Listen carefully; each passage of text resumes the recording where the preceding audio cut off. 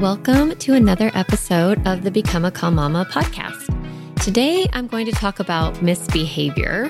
But before I get into that, I just want to say thank you so much for listening. I've gotten tons of really positive feedback from all of you, just saying how much you love the podcast and how helpful it is. And that just makes me so happy. So thank you. And like I said, today, I'm going to talk about misbehavior, and I'm going to share the number one reason why it's hard. Okay. So, we're going to talk a little bit about misbehavior. Really, we're going to focus on why it's so triggering and upsetting for you. And then I'm going to give you some really concrete and practical steps to handling misbehavior without resorting to like lecturing and avoiding and yelling and threatening and shaming and all the things that we don't want to do. So before we get into it all, I first want to talk a little bit about the body's stress response, because this is going to be really important for you to understand why behavior is so difficult. So first, I want you to imagine that you're out walking your dog at night and you see a pack of coyotes. So I live in Southern California and we live next to a mountain, and there are a lot of coyotes that live up there. And I have seen a full pack before, but even if I just see one coyote when I'm walking my dog, I definitely get nervous. Now imagine that you're walking your dog and there's a bunch of coyotes and they start chasing you. In that moment, your brain would activate your stress response. It would quickly assess the threat and it would decide whether you should run, stop and throw rocks, or hide in the bushes. I would probably run, which is probably not the right thing to do. So this is what happens with our stress response. There's something in our environment, and our amygdala is a part of our brain, and it's always kind of scanning for hazards, and it's looking around and it's deciding if the thing that's happening is safe or not. And if the brain decides it's not safe, that it's a problem, then it's going to activate your stress response and you're going to get all that stress juice. Your cortisol is going to start pumping, your adrenaline, and you're going to go into protective mode and fight, flight, freeze, or faint. So this is just how stress works in general. But what's crazy about parenting is that you have a parenting brain that is also doing this. It's kind of looking for hazards in the environment and determining whether you're safe or not. When your child is misbehaving and you're in a default mode, your brain is going to interpret that behavior as a danger to you, to your physical or your emotional safety. Because just imagine when you have a behavior like screaming, just someone screaming in the world, if that happened and it wasn't a child, your brain would be like, uh-oh, there's screaming, we're in danger. Or if there was screaming on a roller coaster, your brain would be like, oh, it's safe screaming, don't worry about it. It can filter that. But if someone's crying or someone's attacking you, like they're blaming you, or they're being really aggressive, like they're hitting you, or they're lying, or they're peppering you with questions, or they're arguing with you, in any circumstance where those things were happening, you would feel really stressed. These behaviors in any other life situation would mean that you were under attack. And your brain would tell you that you needed to protect yourself, like get bigger, get louder, fight back, or run away. Your brain would tell you that your power was being threatened, and a powerless human is a vulnerable human, like our primal instinct, right? A vulnerable human is in danger, and that means that we need to get to safety and get our power back. I think of this as your brain on parenting, right? It's like instead of your brain on drugs, this is your brain on parenting. And it's kind of set at a high level of like scanning for hazards, because of course you're scanning for hazards. You are a parent, right? You want to try to keep these human beings safe and alive. Your brain is doing its job, but it sometimes misfires. It sometimes sends you information and triggers your stress response when things aren't actually dangerous. If you think about a messy room, is that actually dangerous? No. A kid who skips a meal or doesn't bring a coat or has their shoes on the wrong feet, those aren't actual emergencies. They're not actually dangerous. A kid who's asking for sweets a lot or asking for screens or not sharing. A kid who's oversleeping. Someone who's forgotten a water bottle, lost something at school. When you're running late or there's a big temper tantrum. Are any of these actually dangerous to you? They're not. They aren't real emergencies. So misbehavior is rarely an emergency. Your brain, though, is going to scream, fix it, change it, stop it, solve it, because it sees the behavior as a problem. This is going to happen to you. This happens all the time in parenting. It might happen today. It might happen tomorrow. There's going to be things that come up with your kids, like a scenario where your kids are taking too long getting out of the car, and all of a sudden your stress response is activated. Or you open the lunchbox and nothing has been eaten and all the food is wasted.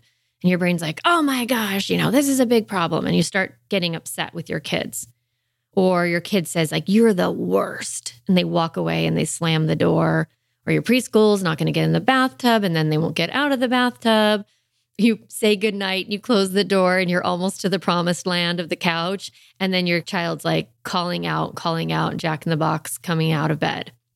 Now, when these happen, your default brain might take over and your stress response might get activated and you might yell or get upset. And I want to just say that's okay, because in the beginning of practicing calm parenting, I just want you to be aware. I want you to notice your reaction to your child's behavior. Become a witness of yourself and then notice, like, where do you feel the stress in your body? Does it tighten your throat, or does it feel heavy in your chest, or do you feel like your blood is pulsing?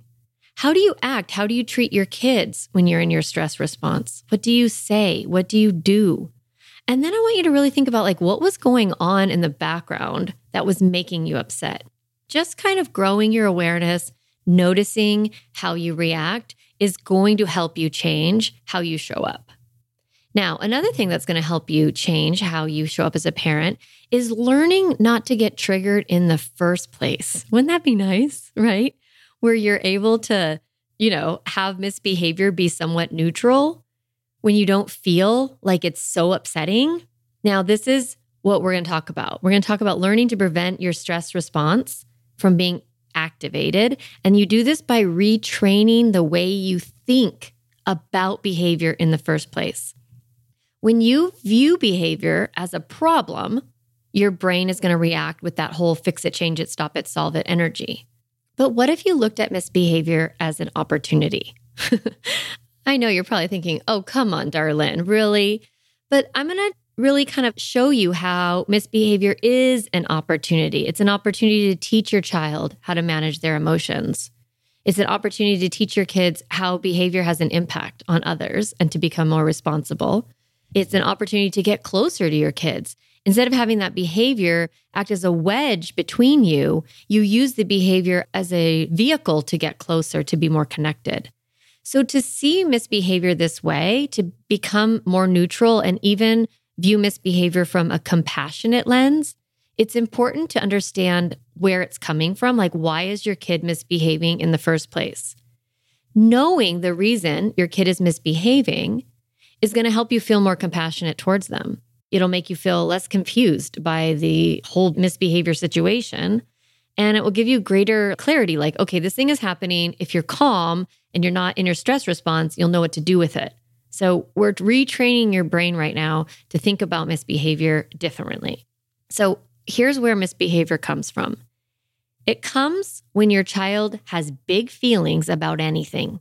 That could be you, your rules, what happened at school, their sibling, their perception of you and your love for them, whatever it is. If they have big feelings, they're going to act out their big feelings. And sometimes the way they act out creates problems for others, and we view that as misbehavior. So all behavior is driven by feelings. Misbehavior is when the behavior causes a problem for somebody else or them. So behavior really, it's a strategy that your kids are using in order to take what's going on inside of them and put it outside of them. So they're using their behavior to communicate their feeling with you, or they're using their behavior to cope with their feelings. Sometimes they're using their behavior to change the circumstance so that they can feel better. So this behavior, I really think of it as a strategy that kids and all humans, kids use to communicate, to cope, or to change. So I love labels, not for people, but for behavior. So I've labeled some of these strategies because I think naming behavior can be helpful because it puts distance between you and your kid's behavior. It helps you get a little curious, like, okay, what is this behavior? What is it called? So I'm going to name a couple of these different strategies. So one is move their body. So a way that kids communicate, cope, or change their circumstance is by moving their body. And what does that look like? It looks like hitting, throwing, kicking, punching, spitting, grabbing, pulling, slamming, stomping. They're moving their body in order to communicate their big feeling or to cope with it. It is one of the main strategies that we all have access to, is to allow emotion to move through our bodies so that we can get to a new emotion. Kids are the same. So they're allowing that big feeling to move through their body by moving it. Another strategy that kids use besides move their body is what I call lawyer up. So this happens a little bit later, like more after 5 or 6 years old, where kids will start to argue, negotiate, challenge, ask repetitive questions, accuse, interrogate, ask why over and over. I think of all of that as lawyering up. Sorry to any lawyers out there. I don't think there's anything wrong with these behaviors. They are strategies that we use to communicate, to cope, or to change our circumstance. So when your kid is negotiating or arguing with you or kind of accusing, asking you a bunch of questions, you can be like, they're lawyering up. Okay. Now, I don't want you to lawyer up yourself, okay? I want you just to be able to view the behavior as an external expression of what's going on inside of them. Another thing that kids do and people do, I say kids, but you guys, we all do these, is complain, right? So what does that look like with children? It looks like crying, whining, yelling, swearing, and just straight up monologues. So when your kid is kind of on, they're crying a bunch, they're whining, they're yelling, it's like, oh, okay, this is complaining. This is their strategy to communicate or cope or change their circumstance. So they're complaining. Another strategy is attacking the messenger. Turn it on you, right? They insult, they blame, they defend, they name call, they swear, they try to use guilt. They try to use these strategies to turn the situation. And this is their way to cope, to feel better. They're like, I don't like the way I feel. And I want to put this emotion onto someone else and make it their fault. So they're attacking the messenger, which is a lot of times you, because you've had to say no to something that they want. And when you say no, it brings up big feelings in your kids. And then they don't know what to do with those big feelings. So they move their body, they lawyer up, they complain, or they attack the messenger. A couple other ones I don't want to get too in the weeds here, but I think these are really helpful just to understand how kids behave. What are we talking about when we say misbehavior? Another one is delay. They just ignore you, don't listen, they move slowly. I think of it as delayed compliance, or they lie. So this is when they have a delay strategy. And what's going on in their head is, if I pretend this thing isn't happening and I don't do anything about it, I can feel better. So they're just working hard to cope with that discomfort. And they're delaying the compliance or listening or any of it. The two last strategies are refusal and negative thought spiral. So refusal, you know what that looks like, right? They just don't do it. So they don't move. They don't comply.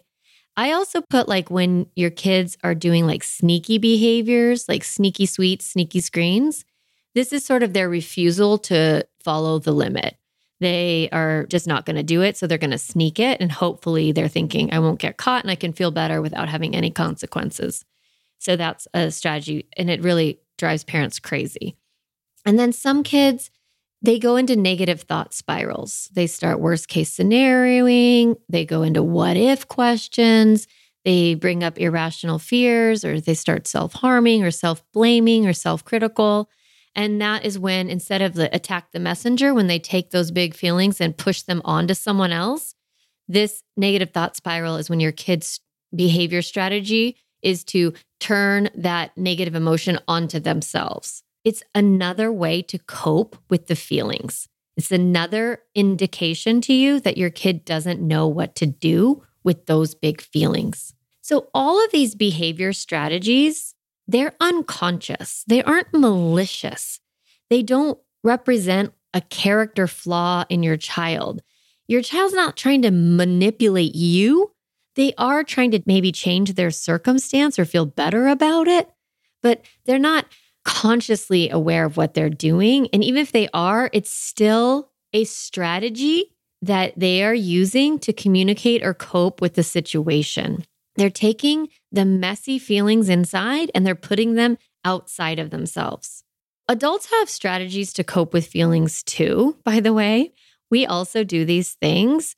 Now, some of us, though, have super duper healthy ways of coping with big feelings, like giving ourselves compassion or walking away until we get calm or talking through a conflict or journaling or going for a walk or talking to a life coach like me. We have healthy strategies. They're the same in that we use these strategies to communicate or cope with our feelings. There's adults that have less healthy strategies, gossiping, emotionally checking out, saying mean things, yelling, complaining, beating ourselves up, overeating, overdrinking, avoiding people that we are upset with. We do strategies too. We just don't have an adult walking around criticizing us all the time. Sometimes you might have a partner who does that. Okay, so these behaviors, though, they create a lot of conflict in families, your children's misbehavior. So it's one of the main reasons why parents yell. And parents will think like, if they would just listen and stop acting out, I wouldn't have to yell. That's just not how it works. They're not going to stop acting out. You want to give them new ways to act out their feelings, but they're not going to be able to change their behavior unless you help them find new strategies. So think about that stress response from earlier, right? When you're thinking, my kid should be listening to me and I'm yelling to get them to listen to me. What you're really doing is you're trying to get more control over the situation so that you can feel better.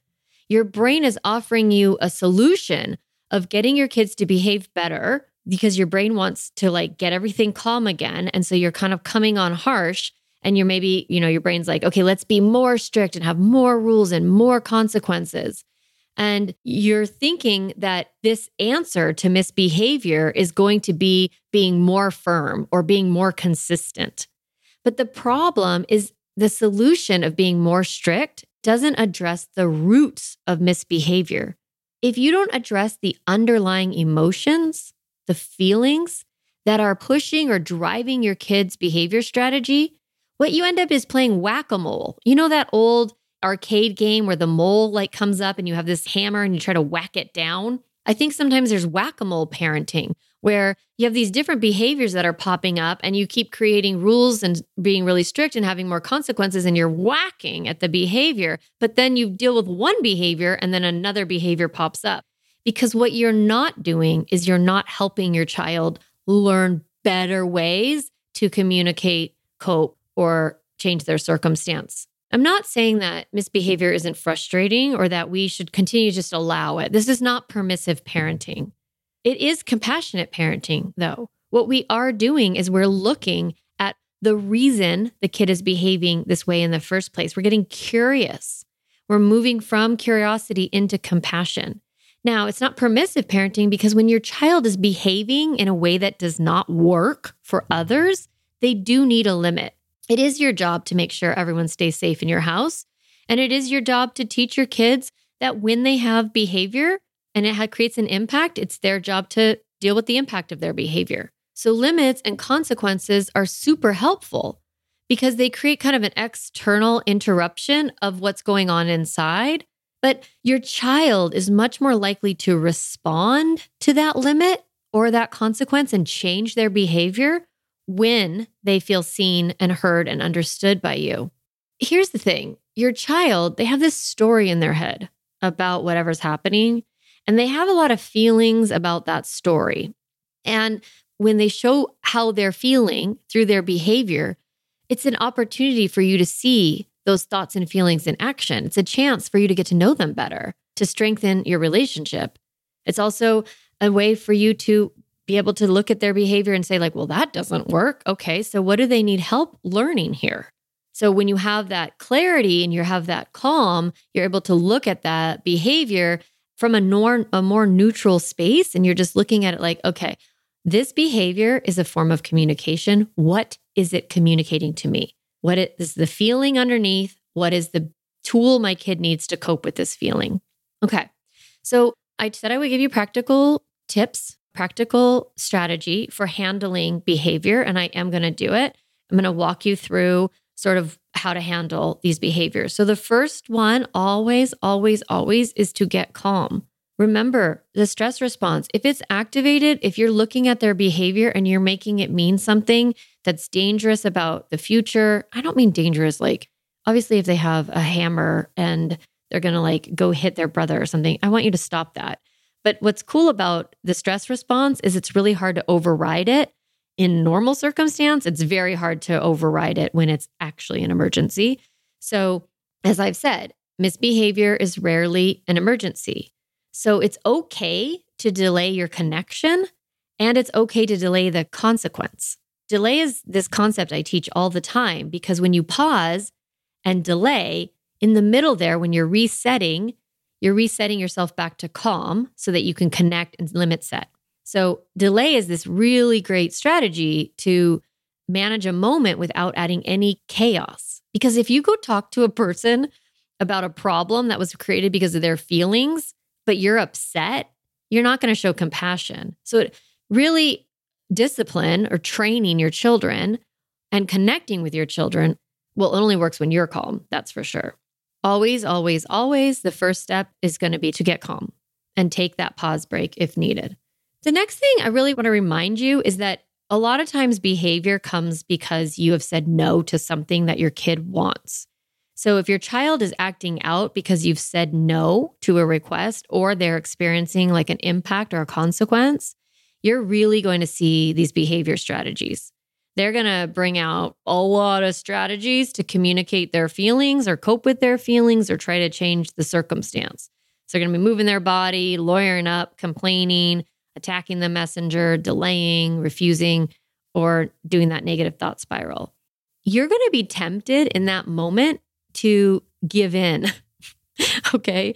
You're going to be like, okay, it's not that big of a deal. Look at how upset they are. I don't want you to do that. I want you to stay committed to your limit and then allow for some of that protest. Don't take that protest personally. So we're pausing if we need to. So we're getting calm. We're staying committed. And then we're allowing for some protest. That's just that complaining and things like that. I'm going to give you some scripts to how to limit that. Not taking it personally is also really important. It can be really hard, especially if they're attacking the messenger or complaining to you or lawyering up to you or moving their body and trying to hit you. It's going to feel really personal. I really want you to remember it's circumstantial. So you're staying calm, you're staying committed, you're allowing for some of it. And then you want to go into connect, using that connection tool, connecting. I hear you saying, I'm so mean, mommy's so mean. Are you feeling frustrated by my saying no? Narrate what is happening, what you're seeing, and name the emotion. Now remember, naming the emotion is just a guess. It's just kind of guessing the feeling and then pausing and letting them answer yes or no. Then you use that connection tool and then you have your limit set. So we're calm, we connect, we limit set. So that looks like saying, it makes sense that you're frustrated. It's hard hearing no, I know. But what else can you do besides name calling? So this is that circumstance where your child's like, you're so mean, you're the meanest mom, you're the worst, right? That's name calling. And so we want to identify the emotion that's driving the behavior and then set a limit. So connection is identifying the emotion. Limit set is putting a limit on that behavior. It makes sense that you are frustrated. It's really hard when mommy says no. You have older kids. Yeah, of course you're upset. It's hard getting told no. You just change your affect. And then you offer, what else can you do besides name calling? Name calling doesn't work. How else can you tell me that you're upset? How else can you tell me you're frustrated? So you're calm, you're connecting, you're setting that limit, and then delaying the consequence, right? We don't go to correct, which is that fourth step. So it's calm, connect, limit, set, correct. We're not going to correct until everybody is calm, like delaying the consequence for the strategy until everyone is kind of settled. So I'm going to give you a couple of scripts. I think these are funny a little bit for how to set limits. And these are times when your child has like a bunch of big feelings or is acting them out and you're a little bit overwhelmed, or you want to limit it and allow for some of that protest, but without allowing it to go on and on and on.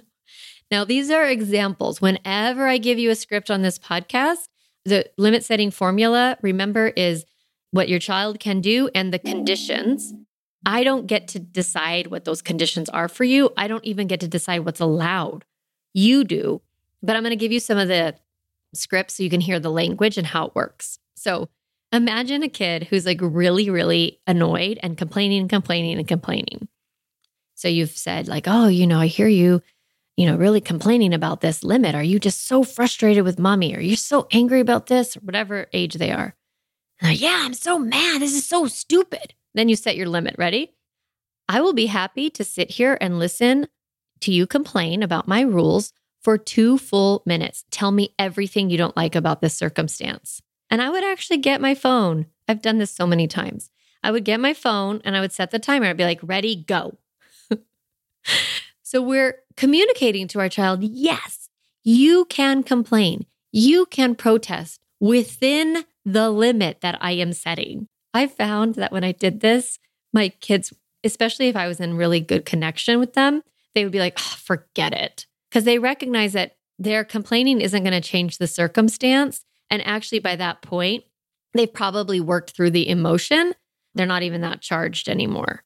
Okay, here's another scenario where your kid is throwing things and you can stop. This is almost like a hard no, where you're like, listen, you are welcome to show me your feelings about this as long as you don't throw things. So listen to how firm my voice got there, because I really am saying, yes, you can have these big feelings, but throwing things, no. And I want to communicate that in a very firm voice. You are welcome to show me your feelings about this as long as you don't throw things or throw things at me. If they are throwing balls or whatever, you're welcome to throw balls outside. You can throw this pillow. You can give them some options, but you want to communicate what the limit is. Here's another one. When you have screen time rules in your family and your kid doesn't like them and they want to complain, you can say, you guys, listen to this. It's so funny. I am happy to listen to you complain about our screen time rules on Fridays from 6 to 6:15 p.m. Would you like to make an appointment? And then when they get like annoyed or whatever, you kind of smile and they start to complain. Then you go, if you want to talk, you can talk, but I'm not listening. I will listen to you on Fridays from 6 to 6:15. I had to do this with one of my kids because he didn't get to play video games until he was much older than his peers. It was like an ongoing complaining thing that he wanted to talk about. I would reserve a certain period of time every week and he could just talk about it with me. Again, I was committed to my limit. I was calm and I allowed for some of it within the limit. This limit script is when your kid is like really overwhelming you and your stress response. I want you to be able to say, I'm going to take a calm down break and I'll be back to listen to you in a few minutes. Just straight up saying, I want to hear you and I will, but I'm going to take a break first. This is when you're not ready for that connection tool and you need to go calm. That's how that sounds. Another one, I'll be happy to listen to you as long as you speak kindly to me. You don't have to sit and have someone name call you over and over and over again. You can, I'm happy to listen to you as long as you speak kindly to me. Name calling is not kind. What else can you say? So you're setting that limit right there while still in connection. Okay, I hope hearing a few of these scripts gives you an idea of how it works in practice to set limits in ways that are respectful of your child's feelings and still allows them to communicate or cope with those feelings, but within a way that actually is emotionally safe for everybody and physically safe for everybody. So the key takeaway for today is this. Ready? Your child's misbehavior is triggered by feelings that they don't know what to do with. That's the thing I really want you to understand, that your child's misbehavior is triggered by feelings that they don't know what to do with. Now, just having that awareness is going to transform how you view your kids and the story you tell yourself about them. Instead of thinking they're jerks, they're psychopaths or whatever, negative thoughts you have about their behavior and what it means about them as a person, their character, you don't have to do that. Just knowing, oh, this behavior, this is feelings coming out. It will change how you view your kids. It will help you feel more compassion towards your kids and will make you more connected to them. Because that's the goal here, right? Is to help your kids know what to do with their big feelings. So how do you do that when you're looking at behavior and getting mad about it? You're going to miss seeing that the behavior is showing you what's underneath. So this awareness will help you feel more compassion. And also, it's almost like a parenting hack, because if you're able to see that their behavior is triggered by their feelings, it will help you feel more calm because you're going to see the behavior as a temporary strategy. Because feelings come and go. They rise up, they move through. They rise up, they move through. It's temporary. And when you see the behavior as a way that your child is communicating or coping with their feelings, you're like, oh, okay, this will pass. It'll help you calm. It'll help you not freak out so much, and it will activate your stress response way less when you understand that this behavior is acting out feelings. And there's nothing wrong with my child. It will help you freak out less and not have your stress response so activated. All right, everyone. I am so glad you stayed and listened to this podcast and learned about big feelings and misbehavior and how they're connected. Thanks so much. And I will see you back here next week. Hey, mama, if you've been listening to this podcast and thinking, oh my gosh, yes, I'm so ready to get out of this chaos and create more peace in myself and in my family, then I want to invite you to join Calm Mama School. It's my lifetime membership program where you learn how to stop yelling and feeling overwhelmed by parenting, teach your kids how to manage all of their big feelings, and set limits that actually work. It's lifetime access for getting everything you need to have the family you want and become the mom that you're meant to be. No matter how old your kids are or how chaotic your family is right now, I can help you create peace and joy in your home. To join, go to calmmamacoaching.com and get instant access to my online course and start coming to weekly coaching calls this week. I can't wait to help you transform your family. See you there.